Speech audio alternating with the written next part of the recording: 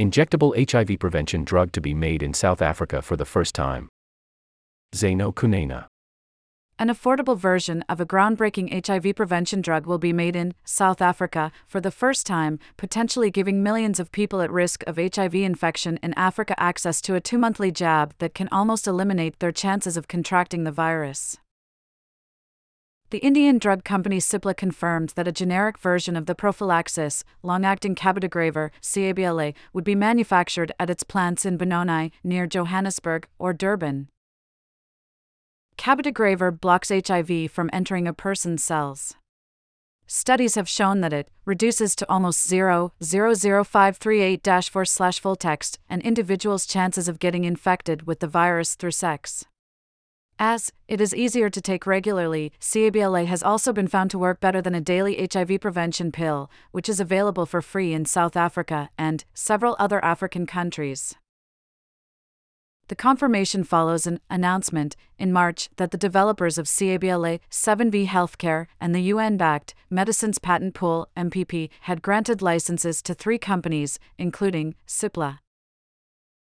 The other 2 companies, Aurobindo and Viatris, are also Indian corporations that are already producing antiretroviral drugs for HIV treatment. The branded version of CABLA sells for about $3,500, £2,800 for one injection in the US, a price that puts it out of reach for lower-income countries. Even at a lower, not-for-profit price at which the manufacturer said it would sell the medicine to 90 poorer countries, including South Africa, the brand-name version is probably too expensive for the South African government to buy. Last year, celebrities and leading figures in healthcare, including Winnie Byanyima, executive director of UNAIDS, called for 7V to lower the price of the drug. But being granted a license to produce a generic version of a branded medicine is only the first step. CABLA is a sterile, injectable product with a very complex manufacturing process, Kimberly Smith, 7V's head of research, told Bekasisa, a health news site, last year. For a pharmaceutical company to make a generic version of the medicine, the technology behind the manufacturing must be shared, so it could take up to 5 years before the product is on the market. 7V holds the patent for CABLA until 2031 in South Africa, which means that unless licenses were granted for other generics, the company would have no competition for at least 8 years. Even one new contender can dramatically affect medicine prices, according to an analysis by the Food and Drug Administration, the U.S. medicines regulator.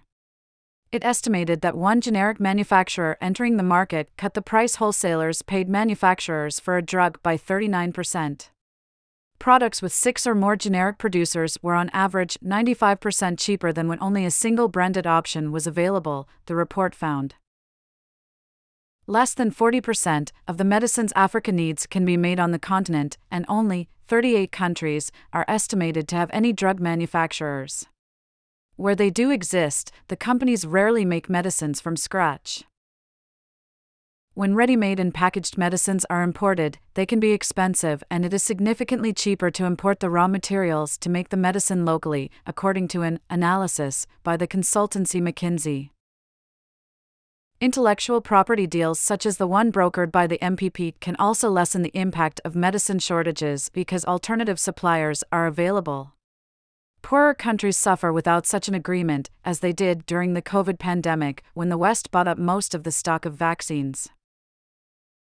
By the time Africa had enough doses to vaccinate about 9% of the continent's population, in early 2021, Canada had paid for enough jabs to vaccinate its population 5 times over. In 2020, India and South Africa led a campaign at the World Trade Organization for intellectual property rights to be waived on COVID vaccines, medicines, and tests, proposing that pharmaceutical companies should explain how to make the drugs, as well as what was in it. In June 2022, a watered-down version of the proposal was accepted, but it only covered vaccines until 2027 and not medicines, treatments, or tests. And it only applied to patents, not technology transfers, so generics firms would only know the ingredients and not the manufacturing process.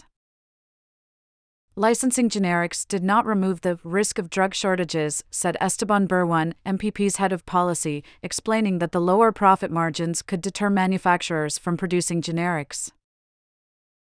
For this reason, pharmaceutical companies seeking a sublicense must agree to create broad access once awarded manufacturing rights. For CABLA, Berwan said they zoomed in on the 3 manufacturers who are most ready to address demand rapidly. This is an edited version of an article written for the Bekasisa Center for Health Journalism.